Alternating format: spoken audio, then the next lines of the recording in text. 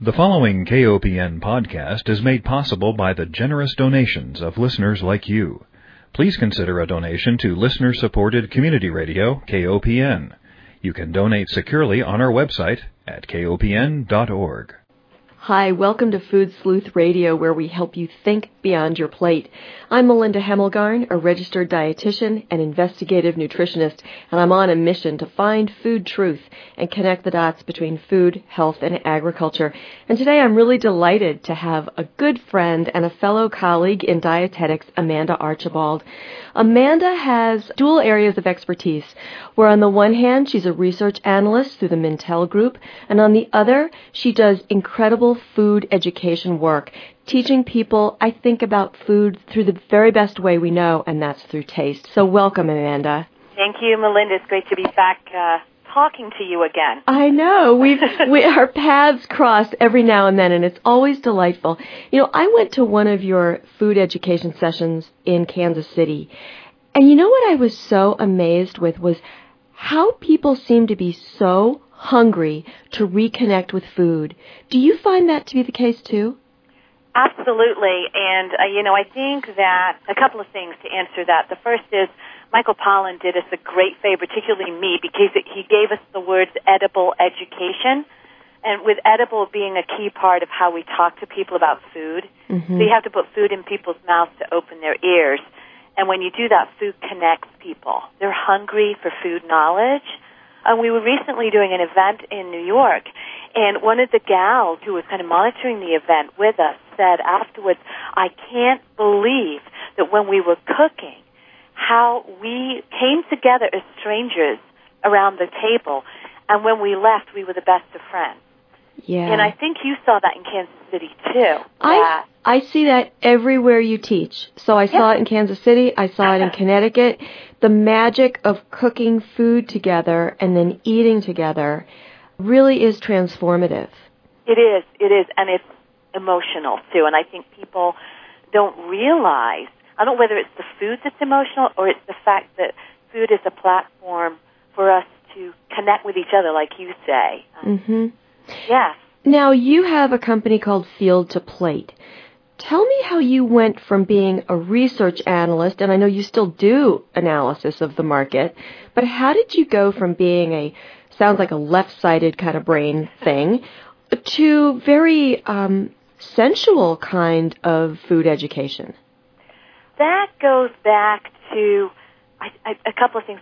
Growing up in Europe with a kind of food-centric family, if you will, that was where the art of how I think came into my work. And then in the United States, I trained in the UK and I trained here in the United States.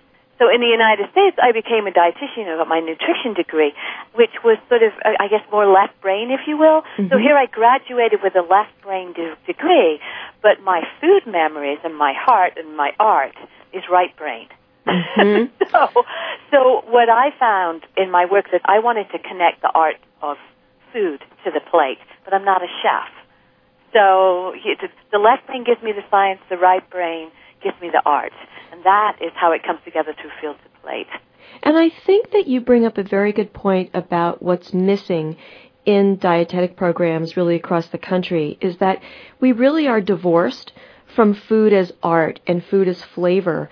We're much more focused on the nutrients in the food and how that works to prevent or treat disease, and that's a very important piece. It is. But it's that, maybe it's because we've been sort of directed away from the home economics umbrella. And yet home economics was very much based on food as art and as being central to the home. Exactly. I think you've heard me say it, but I call home economics homeland security. Right. Because if you can't cook and you don't know where your food comes from, and you can't survive, which eating is survival, then we've lost home front security, and we actually lose homeland security. So, I'm on a mission, along with, I think, so many of us in the food world, to try and get implements back into the hands of children, i.e. learning to eat with a knife and fork. But importantly, knives into the hands of young people and older people, learning how to cut food, cook food, and prepare food. Right. It's critical. Okay, so you do this great work with food education, very taste-based, and then you also come up with these incredible reports and conference presentations about why Americans eat the way we do, blending the economic picture into it all. Right, exactly. So, tell me a little bit about your work with Mintel. How did you get involved with them? What does Mintel do exactly, and what do you do for them? Right, well, just to clarify there, I trained with the Mintel Group, and I was with them as a kind of independent contract, if you will, for 5 years. It was 5+ years, so from 2003 onwards till 2008. I am no longer with them. We just parted ways as our schedules got busier and busier, and I turned to focus more on the education side. So to answer your question, the Mintel Group is a market intelligence company that produces those wonderful market intelligence reports and data for private companies, trade groups, et cetera. So I was lucky to work with them in that they trained me to write those market intelligence reports. And, of course, my focus for the 99% of the time with them was the food, nutrition, health market. Right. Yeah. Well, it was interesting. In one of the presentations you gave at the American Dietetic Association several years ago, you spoke about the ways in which Americans are truly hurting economically. Mm-hmm. We can't afford the homes that are centrally located closer to the cities, so we move out to the suburbs, and then that ensures us many hours in the car commuting. Yep. And that affects the foods that we choose. Exactly. And I think that there's a real conflict there because we want the backyard for our kids, and yet we also want to put a good meal on the table, and the two don't come together. Correct. So how do we help consumers with that dilemma? I think you and I have talked about this. I mean, the one thing we all agree on with food choice, and particularly in this era where we're seeing people put on more and more weight, is calories in have to equal calories out so that people don't gain weight. But for me, looking at my work, it is about that equation, but it's the environment in which we're living in that's influencing or unbalancing that equation that is far more important. I'm very interested in this socioeconomic snapshot of Americans and how that influences our food choice and what we can do about it. We seem to be stuck between a rock and a hard place. Right, We're struggling economically, but we're also struggling with diet-related diseases. Mm-hmm. And what's the answer? Boy, wouldn't we'd be wealthy if we had one answer? Yeah. One of the greatest books, to kind of come back, I'm recalling what I did want to say, but one of the greatest books, and you know the book, out there that I think kind of gets to the crux of this matter is called Last Child in the Woods. Right. By Richard Louv. Yes. Where he talks about, deeply about how we have to rebuild the environment in which our kids are growing up, and us as adults too. And that sort of led me to think a lot about some of the answers that we're seeking are in urban planning and rural planning. Mm-hmm. They're in developing the smart places that we can live, or walkable communities, or communities where we can interface with each other again.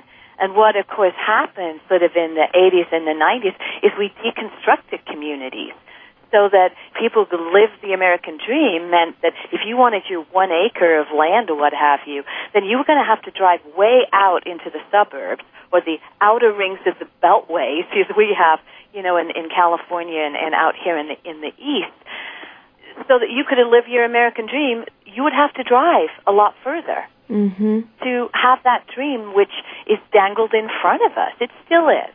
Right. We're struggling with that dream right now. And so as we deconstructed communities, we actually put people in cars. We created stress on families to not only make enough money to put gas in the car to be able to drive back and forth to work, but we also placed that stress on families also to let their kids have a life.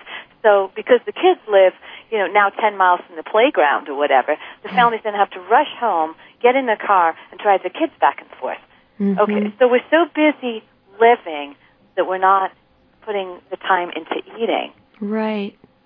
You know, when you were doing all the market analyst work for Mintel, did anything really surprise you or jump out at you as an aha? I mean, I find that data fascinating. I find any kind of market analysis data very interesting about, breaking the population down into different demographic groups and why some demographic groups shop for food in one way and another choose another path. Was there anything from your work with Mintel that you specifically keep with you and blend into the work that you do today? Yeah, I think one thing about the work that I did do at that time is I was producing a lot of different specialty reports. So, one thing there was no common theme between everything that I did. But I know recurrent, particularly at that time, to what kind of was influencing people's choices was economics. And I know that might sound ridiculous, but we kept talking back in 2003 and 2004 and 2005 about the economy. And one of the reports I did write was Children and Obesity. And it was that report that really gave me the ahas and the foundation to my thinking that, as I started earlier with, which is, it is about the calories, but it's not just about the calories. Right. It is about the world in which we're living in.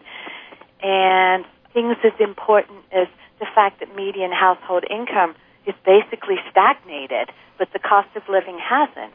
Right. So that's the consistent thing that I would see as a result of doing the research I did with them and the continued research now. We've only got so much money, and more segments of our life are taking more and more of that money, and so there's less available for food, or that's the choice we've made. Right. And yet the foods that we recommend tend not to be the ones that are subsidized. Correct. They tend to be pricier in the market if they're even available. Correct. And so what do we tell our clients? What do we tell our clients? The truth, Melinda? Yeah. And I think we were having a discussion on one of the listeners earlier this week about... Yes, we were. Very much about that. What do we tell our clients? And I think one of the points I made is that the food system, if we could tell the truth, the food system is so complex. How do you break it down into bites that people can understand? Right. And it's even our academic friends are challenged to make it easier for Americans to understand. And so I kind of look at that and say, what do we tell our clients? We put food in their mouths to open their ears.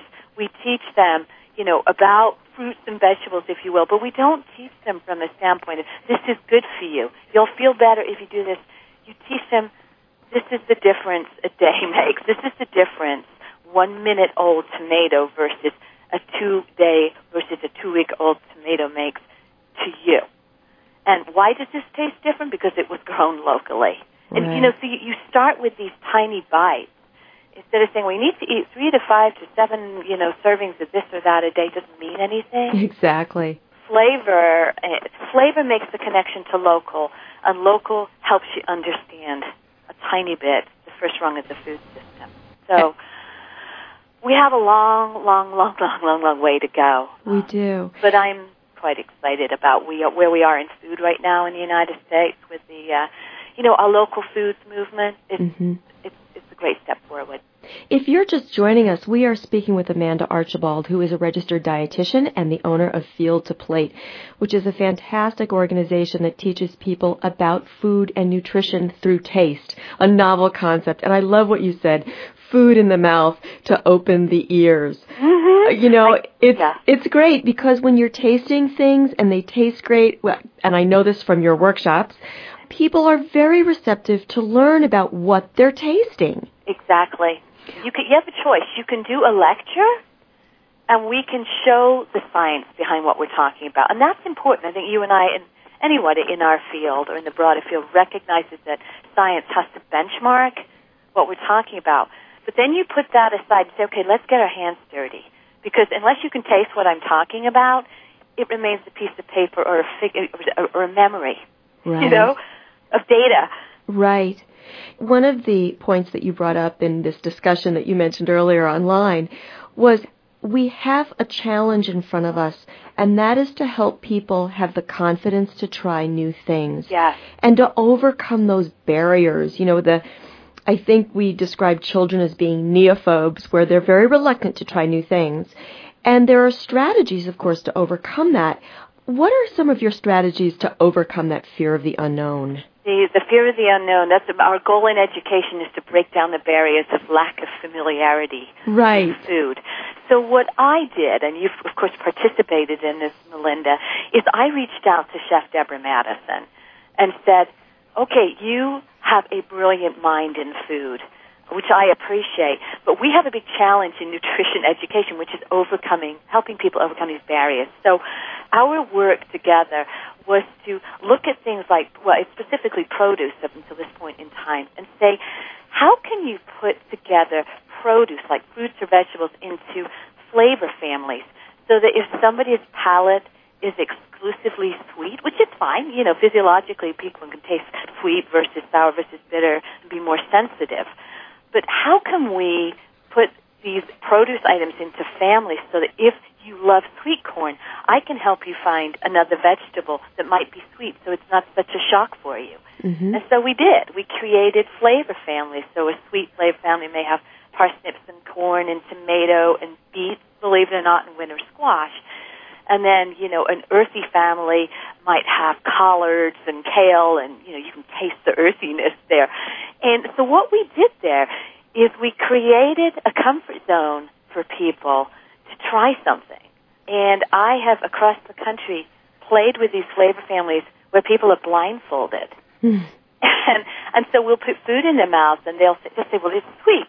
And when you tell them it's a beet afterwards, there's this look of shock and awe and horror, that they taste the beet and they actually dare to like it. Mm-hmm. And so that's a perfect example of helping people overcome barriers to lack of familiarity. And sometimes we as educators are the obstacles. We're the ones in the way because we haven't found a creative way to help people have food confidence. It's really interesting that you mentioned the blindfolding experiment that you do with your adults. I recommend that for children. In fact, my children used to beg me to blindfold them and do these little taste tests. I think it's a great way to get people to try new foods, and it's a lot of fun. It is. It is. Well, that's what I find about your workshops, is that they are a lot of fun, and that people are getting together, they're cooking together, they're trying new things together. You've got that peer pressure. Well, my friend over here just tried it, so I will too. Exactly. We're always kids. Right, exactly. And one of the messages that we communicate, of course, back and forth all the time on email, but one of the things that you had mentioned was that you wanted to talk about Chris Anderson's research presented in Wired magazine. Oh, yes. You want to talk about that? Well, it's a big topic, and basically, so we're flipping back to my work as an analyst here, and cross-mapping into why I think this local foods movement, or let's call it the green movement, for lack of a better term for right now. But what makes us think that movement is here to stay? That we'll move further and further into buying artisan products and keeping foods local, and that our local farmers will survive and thrive. So as an analyst, you look for trends, the interlinked trends that will kind of come together. I call it tiny pieces loosely joined.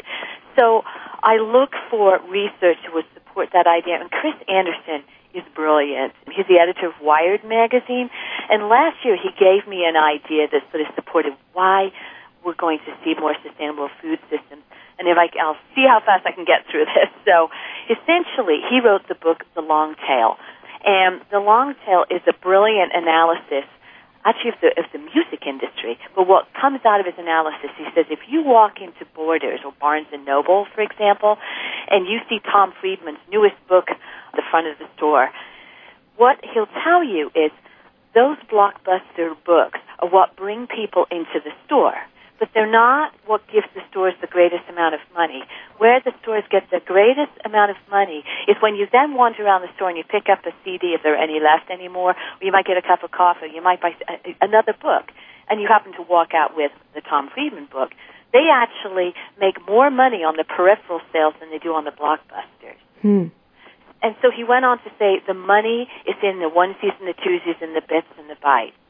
So to fast forward, basically, as I looked at that and said, well, what he's saying is that successful companies are the ones that can sell their products in the moms and pops and, the tiny niches all over the country. And so I started thinking about that in terms of sustainable farming systems. And it is true that if our local farmers can find a niche or handhold with local restaurants, local, their community-supported farms, with a farm-to-school program, with something that is going to carry their product forward, then you've got lots of little pieces loosely joined. Mm-hmm. And you've got that relationship piece built in. Exactly. And I think that's really the magic of it. And I don't think that it's a fly-by-night kind of trend, because I think people are realizing what they'd been missing. And those relationships are key. Exactly. And if you look at it even further, these local foods movements, they're becoming more and more entrenched. Again, as I mentioned, like the farm-to-school program, which is what the idea has been around for years. But it's gotten such traction of late as more and more local stakeholders say, this is important to childhood wellness. It's important to our country, but it's important to our local economy, too. Exactly. And that's what brings it all together. Yeah. The economic piece and the health piece and the food piece. Everything's connected. Well, I have to ask you about your comparison between what you see for school food here and what you see in Europe. And I know you've led dietitians abroad on these school food trips where you look and see, what is school lunch like in France, for example? Tell me where we need to go in the United States. Well, France, of course, is a totally different country, and it's not a totally different animal. It's a different place where the French, as we're talking about the French, have a very different relationship with food. Mm-hmm. And that relationship with food starts with quality. As Michael Pollan has said in his latest book, eat less, pay more, or pay more, eat less. And that's exactly what happens with school lunch. In the program we looked at, the cost per child per lunch was €7.50. So let's call that $10. And a lot of that was anteed up through the parents. They felt, even though it was hard, that they needed to put their money where their kids' mouths are or mouth is. And they did. They put it into school lunch. Doesn't mean to say that some of those school lunch programs aren't facing some of the same challenges we do here in the United States with, poorer quality or maybe mass distributors getting involved in the school system. But what hasn't changed is that intricate relationship between food and the French. And that's what we're trying to rebuild here in the United States, that relationship with food. Mm-hmm. They have it. They are trying to conserve it, but they have that. So, that would be number one. And don't those students also eat off of real plates with forks and knives? Yes, they do. The school system that we went to two different ones in 2 different years, close to each other but separate districts, if you will. They eat a 4-course lunch, and how much time? And and the greatest picture I have, which I have to send you, is the kids when the day they had grated beets and a vinaigrette, where every tongue in the dining facility was red. Right. But the cool thing is, to the point about reuniting around food, is that they had a system where the older kids would eat with the younger kids, and they would help the younger kids, along with like the kind of lunch monitors, if you will. They would help the kids serve each other. They would help the kids eat or cut their food. So it was like this progression through the ages where the older helped the younger. How much time did they have, Amanda? How many what? How much time? They had an hour and a half for lunch. Did that include recess? Yes. So they had recess afterwards. Oh, wow. I know. It was wonderful. And, all that food was cooked from scratch. Period. Now, they did it in a central kitchen, and these are very small places, so we have to honor the geography of France. But those meals were then dispatched to the surroundings of elementary schools in this case. Wow. Amanda, you know what? I knew this would happen. Whenever I have a conversation with a smart friend, the time evaporates. I want you to give our listeners a send-off, a charge. A charge. Put food in your mouth because it'll open your ears to a wonderful world of flavor. most of it grown really close to your plate. That's beautiful. Thank you so much. We've been talking to Amanda Archibald, a fellow dietitian and owner of Field to Plate with wonderful food and taste education. Amanda, thank you so much for being here. Thank you. I want to thank our listeners for joining us as well and remind everyone that Food Sleuth Radio is produced at KOPN Studios in beautiful downtown Columbia, Missouri.